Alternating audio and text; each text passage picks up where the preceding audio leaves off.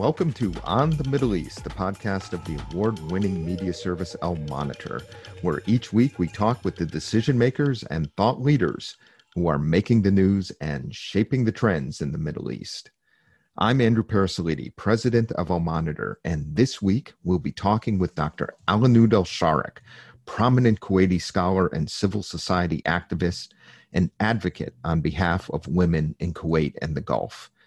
Alanoud is director of the boutique Ibtikar strategic consulting firm, an associate fellow at the Chatham House Middle East North Africa program, and a non-resident fellow at the Arab Gulf States Institute here in Washington, D.C.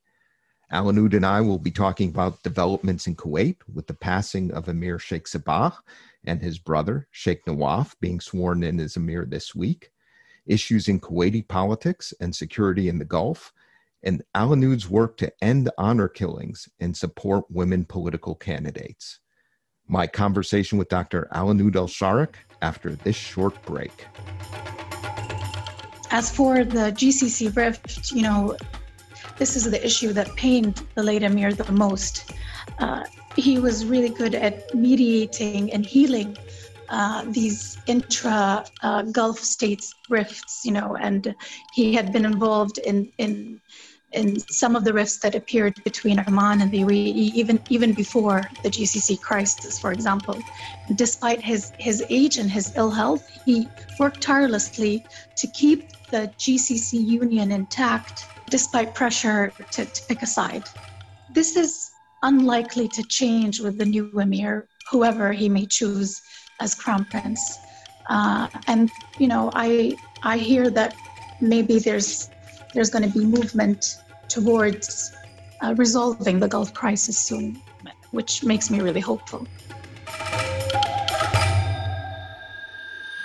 That was Dr. Alanoud El-Sharek, who will be joining us shortly. But first, I wanted to say a few words about Kuwait and its late Emir, Sheikh Sabah Al-Ahmed Al-Sabah, who passed away this week, and why his loss to the region, and more widely, should be both a catalyst for reflection and a call to action to resolve the now 3-year rift within the Gulf Cooperation Council. I should begin by saying that I've spent a lot of time in Kuwait in my career and have gotten to know many of the country's decision makers, thought and business leaders, scholars, and activists. Kuwait was Dubai before Dubai, from the 1960s until Iraq's brutal invasion of Kuwait in 1990. It was Kuwait that was the dynamic hub in the region for universities, business, civil society, and the most progressive experiment in democracy in the Gulf region. That pulse remains in Kuwait, but it is sometimes overshadowed by the dynamism and ambition of the UAE. And of course, the primacy of Saudi Arabia is the key power player on the peninsula. Now, about the Emir, there was a generosity of spirit about Sheikh Sabah. He was throughout the region a special and welcome guest and a valued friend. His regional counterparts knew there was no whiff of intrigue about the Emir in Kuwait. The Emir's agenda was the avoidance of conflict, strengthening a united Gulf and Arab alliance against shared threats, and how to help the less fortunate in the region. Now, my assessment here is not the stuff of the expected bromides when a respected statesman passes away. I think it's something real, rooted in the legacy of the Emir, who served for 40 years as foreign minister before becoming Emir. It's also rooted in the moderate and progressive temperament for which Kuwaiti statecraft is known, and in the country's sophisticated realism about dealing with the many threats in the region through collective diplomacy. For Sheikh Sabah, the 3-year rift in the GCC has been an unqualified disaster for regional security, and he, more than anyone, working with the United States and others, tried to bring the parties together.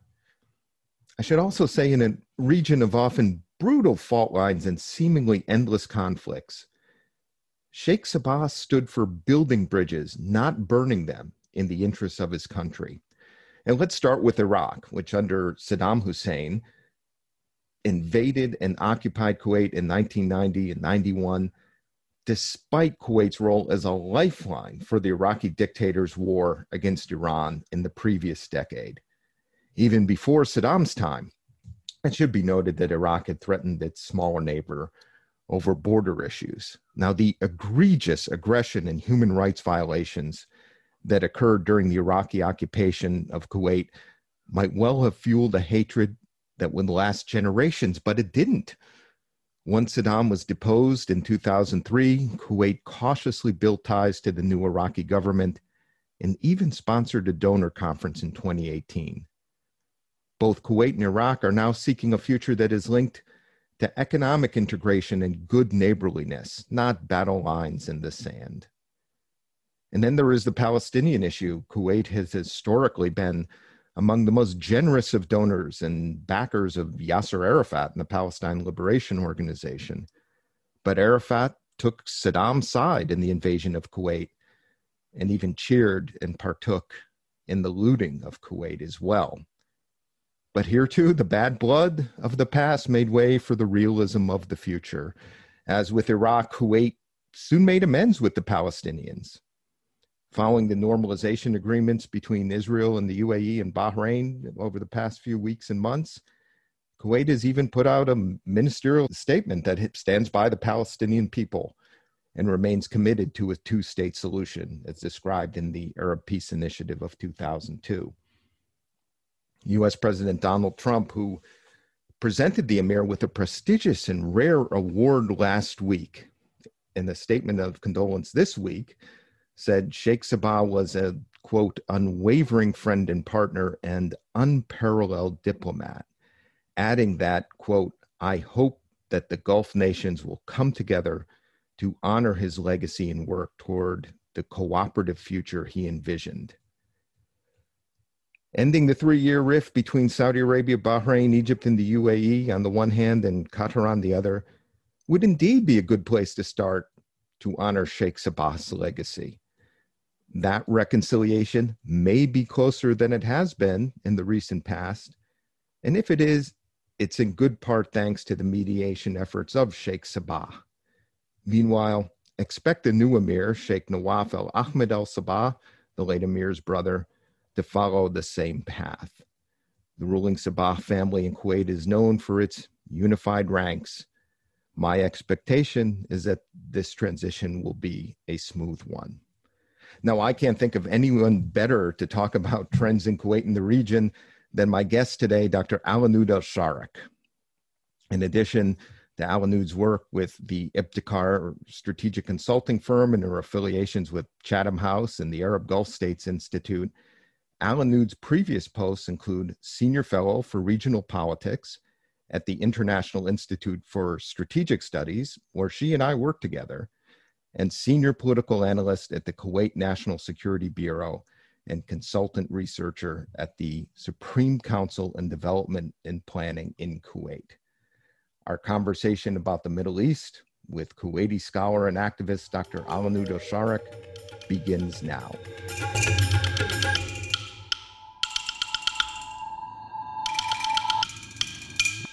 Alanoud, welcome to On the Middle East. Thank you for having me, Andrew.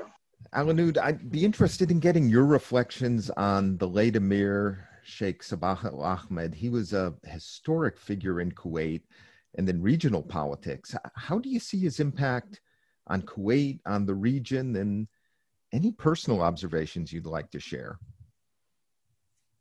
Well, this is a very sad time for us. The outpouring of grief on an international level is gratifying, but on the local level, it's more immediate and it's very genuine. Our relationship with rulers in Kuwait is a personal one. They attend local weddings and funerals, and the late Emir was an especially accessible and easygoing figure. My social media timeline is flooded with people's pictures with him, prayers for his souls, and it feels like people are lamenting a national father figure.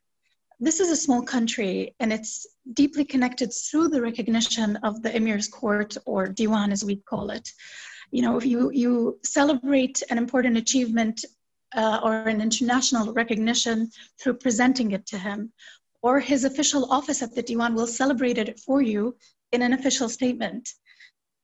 What I mean is he's not a removed figure from our lives, and for the most part, it's felt that he intervened for the benefit of Kuwaiti citizens. For example, his final act during the Corona crisis was to issue directives insisting that the government fly back all our citizens stuck abroad, students, tourists, hospitalized patients. So his concern was the safety and comfort of his people, while others in the government worried about the financial costs, the health risks, and the logistics of it. And it's this decisiveness of putting Kuwaitis collectively first in times of crisis that people will remember most.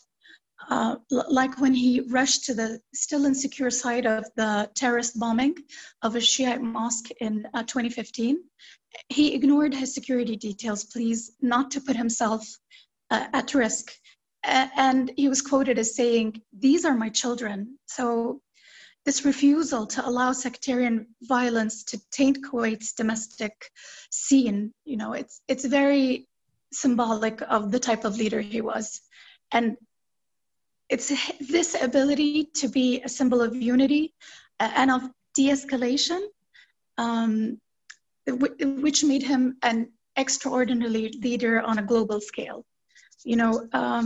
There's this sense among many that he shielded Kuwait, a country whose vulnerability was made very clear during the Iraqi occupation of 1990, by being an inclusive diplomat and mediator. Through him and his foreign policy acumen, Kuwait was able to position itself far above its small size, not through flashy gestures or aggressive intervention, but by being the voice of reason, of peace, of pragmatic solutions and generous aid. In these uncertain times, it's a big blow to lose a leader who was able to balance tense relations within the Gulf, are not always friendly neighbors, Iraq and Iran, and the often shifting agendas of Western powers. What can you tell us about the new Emir, Sheikh Nawaf, the late Emir's brother, and what should we expect from him? Our new Emir, Sheikh Nawaf Al-Ahmed, as you know, he's the late Emir's half-brother. And like him, he was born into a ruling household within the Al-Sabah family. His father and grandfather were rulers, and he lived it also through both his brothers who ruled before him. So the late Emir's reign was 14 years, and before that, Sheikh Jabir's reign was almost 30 years. So he was never far from the seat of power. And though his role as crown prince was largely ceremonial, because it was separated from the office of prime minister in 2005, but he held many offices throughout his career that dealt immediately with domestic concerns in Kuwait. So he was Minister of Interior, Minister of Defense, Minister of Social Affairs and Labor, and he was the deputy head of the Kuwaiti National Guard. When he was sworn in Parliament, amid a standing ovation, he responded using a nonverbal gesture of placing his hands on his head in appreciation of this welcoming. But it also shows his humble side, and he's known for that. He's a conservative man known for his simplicity, and unlike others in the family, he's not a controversial figure, and he hasn't been tainted by accusations of corruptions, where some of the other Al-Sabah members have faced. Let's talk a little about what's happening in Kuwait. How is Kuwait managing COVID-19? There's also the decline in oil prices, Kuwait being a major oil producing and exporting country, and now a political transition, which you've talked about. Are there other political issues Kuwait is facing that are especially concerning? How do you see things unfolding in the country? The response to the COVID-19 crisis has been pretty stringent in Kuwait. We spent the better part of the last 9 months either on complete or partial lockdown. And we only emerged from lockdown a month ago. So during that time, some of the strengths and the weaknesses in Kuwait, like in other countries, became very, very visible. So its ability to, share the wealth with its citizens immediately through economic packagings that lessened the impact of debts and loss of revenues was one of the good things, as was its ability to enforce this lockdown peacefully and ensure the continued flow of goods and food, especially that Kuwait is not an agricultural producer. But some of the negatives that came to light were the living conditions of those who work in labor camps, which in the beginning really accelerated the spread of them. And from a political perspective, the strained cycle of non-cooperation between the government and the parliament meant that Kuwait's ability to diversify its economy and find a solution to its huge wage bill, especially as you so rightly pointed out, oil prices continue to take a hit, and with COVID, demand has fallen off. So this non-cooperative relation has made it very difficult to move towards an economic solution that is realistic and sustainable. And that's one of the immediate crises that we're facing right now. Let's talk about the region for a minute. Sheikh Sabah was so active in regional diplomacy, especially in trying to heal the rift among the GCC states that's been going on now for about 3 years. How do you see Kuwait's approach to security issues and regional diplomacy under the new emir? And do you see any changes or shifts in the trends in Kuwait's approach to Iran, the Israel-Palestine issue, and the GCC rift, for example? Well, it's unlikely that there will be a big divergence from Kuwait's usually cautious role in terms of foreign policy and regional security. Bushehr's nuclear reactor is closer to our capital than it is to Tehran. And our relations with the Islamic Republic, though strained at times, has never been explicitly hostile. And I don't see that changing in the immediate future. As for the Israel-Palestine issue, I don't see Kuwait as having an anti-Israel stance as much as it's a primary concern for the welfare of the Palestinian people amid continued land annexation and building of settlements. A peaceful two-state solution would be ideal, and normalization is, of course, a clear step in that direction, provided that there's a show of good faith from the Israeli side. But as you well know, as a democracy, any move towards normalization has to pass through parliament and be backed by popular will inside the country. As for the GCC rift, this is the issue that pained the late emir the most. He was really good at mediating and healing these intra-Gulf states rifts, and he had been involved in some of the rifts that appeared between Oman and the UAE, even before the GCC crisis, for example. And despite his age and his ill health, he worked tirelessly to keep the GCC union intact, despite pressure to pick a side. This is unlikely to change with the new emir, whoever he may choose as crown prince.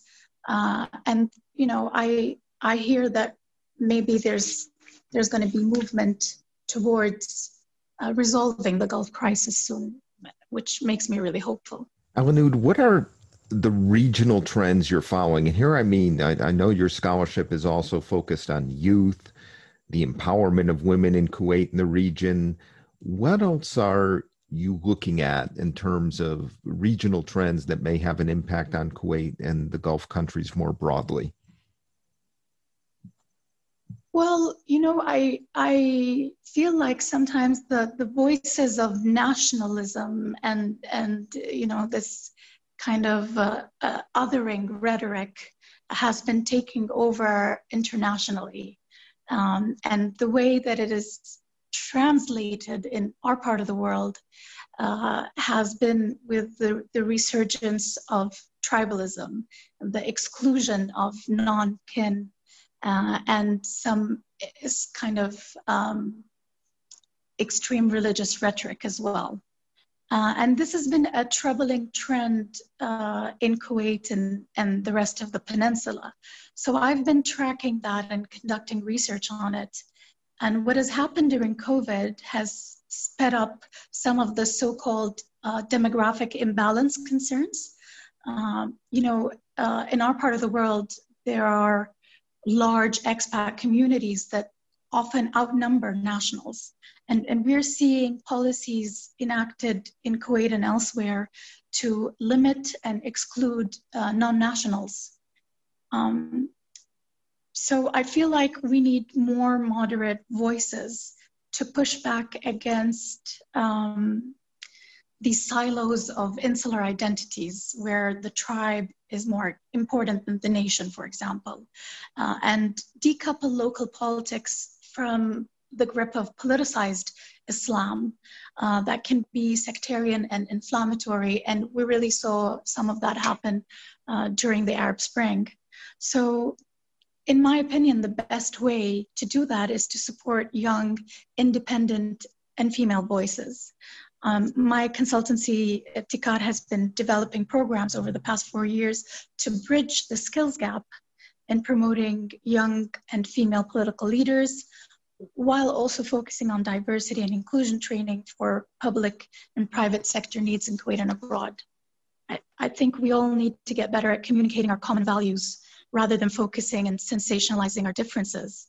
And by helping set up non-governmental organizations and campaigns that try to tackle these issues in a frank and respectful manner, we can change the narrative or at least challenge it. How is that work going, promoting female political candidates? Are you seeing progress taking place in Kuwait and in the region in that regard? And I'd also like you, while we have you, to tell us about your project, Abolish 153, which deals with trying to end honor killings in the region. Thank you for that question, Andrew. Abolish 153 started as a campaign, as you just said, to get rid of honor killings where family members murder women mostly for defying or dishonoring them as a social and legal practice in Kuwait and across the Gulf. It's been a hard battle to educate, promote, and then lobby for change. But we've had 2 major wins in the past 5 years. We got a bill to abolish this heinous legislation put through Parliament in 2017. And that's because we got 4 independent male parliamentarians and the only woman in Parliament to push for it, though it has yet to be put on the priority list and voted on. And in August of this year, Kuwait finally passed a domestic violence law, which will help us prosecute abusers and operate shelters for survivors. I have to say it's a testament to Kuwait that civil society organizations, even unregistered ones like Abolish 153, can be a political force and actively lobby for change. Working on gender-based violence made me acutely aware of the lack of female leadership in policy-making circles, and that we need more equal representation. And so through my consultancy and partnering with US-based institutions, we had funding from the Middle East Partnership Initiative to focus on training women to run for a political office.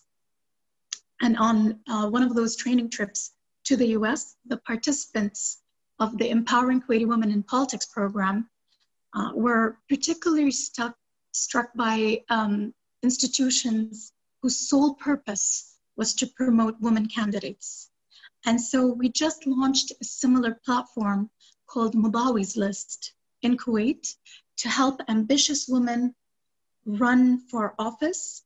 And we're hoping that we will be able to replicate this across the Gulf. Not just to run for parliament, but also for municipal councils, for co-op boards, and even student unions. I'm excited about the prospects and the appetite for empowerment that I see on the level of the state, not just in Kuwait, but also across the Gulf. There are real measures you can see in the UAE and Bahrain and Saudi Arabia and other Gulf countries to be more gender and youth inclusive. So in Kuwait, for example, we appointed 8 women as judges for the first time in July of this year. I mean, it's late, but it's a good thing that we're seeing these changes. I think the determination of young people and especially women to be included in the decision-making process is just likely to increase with time. And so it's a good thing that we see our governments moving towards opening up safe spaces for dialogue for young people and for those who were traditionally excluded from power circles. Alanoud, as always, I learned so much from you about Kuwait and the region. It was wonderful to get your take on events and especially to hear your work hear about the impactful work you are doing on behalf of women. Thank you so much for joining us today on the Middle East. Thank you so much for having me, Andrew. We will be back after this short break.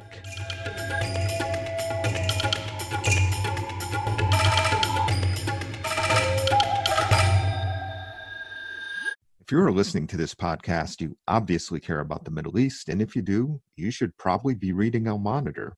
Al Monitor is a global newsroom headquartered in Washington, D.C., with a network of over 160 contributors around the world.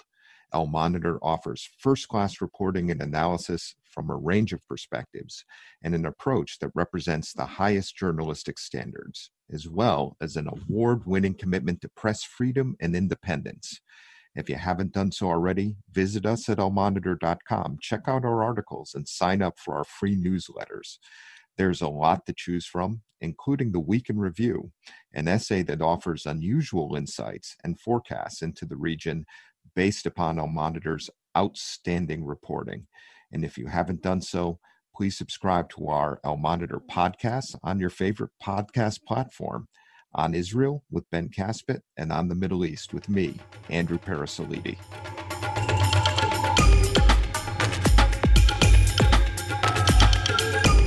My takeaways today from my conversation with Alanoud El-Sharek: one is the intense connection between Kuwait's leaders and its citizens and the powerful feelings of attachment they have for the late Emir, Sheikh Sabah, and also the political space that the Kuwaiti government allows for civil society, like those groups that Alanoud is involved with that seek to do the important work of empowering women and youth, ending and outlawing domestic violence and honor killings.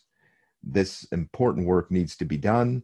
Alanoud continues to be a leader in those efforts, and it was really a treat to talk to her today and get her sense of what's happening in Kuwait and those trends in the region. Thank you all for listening to On the Middle East. I'm Andrew Parasolidi. We will be back next week. And in the meantime, if you haven't done so, please sign up for this and our other Al Monitor podcast on Israel at your favorite podcast platform.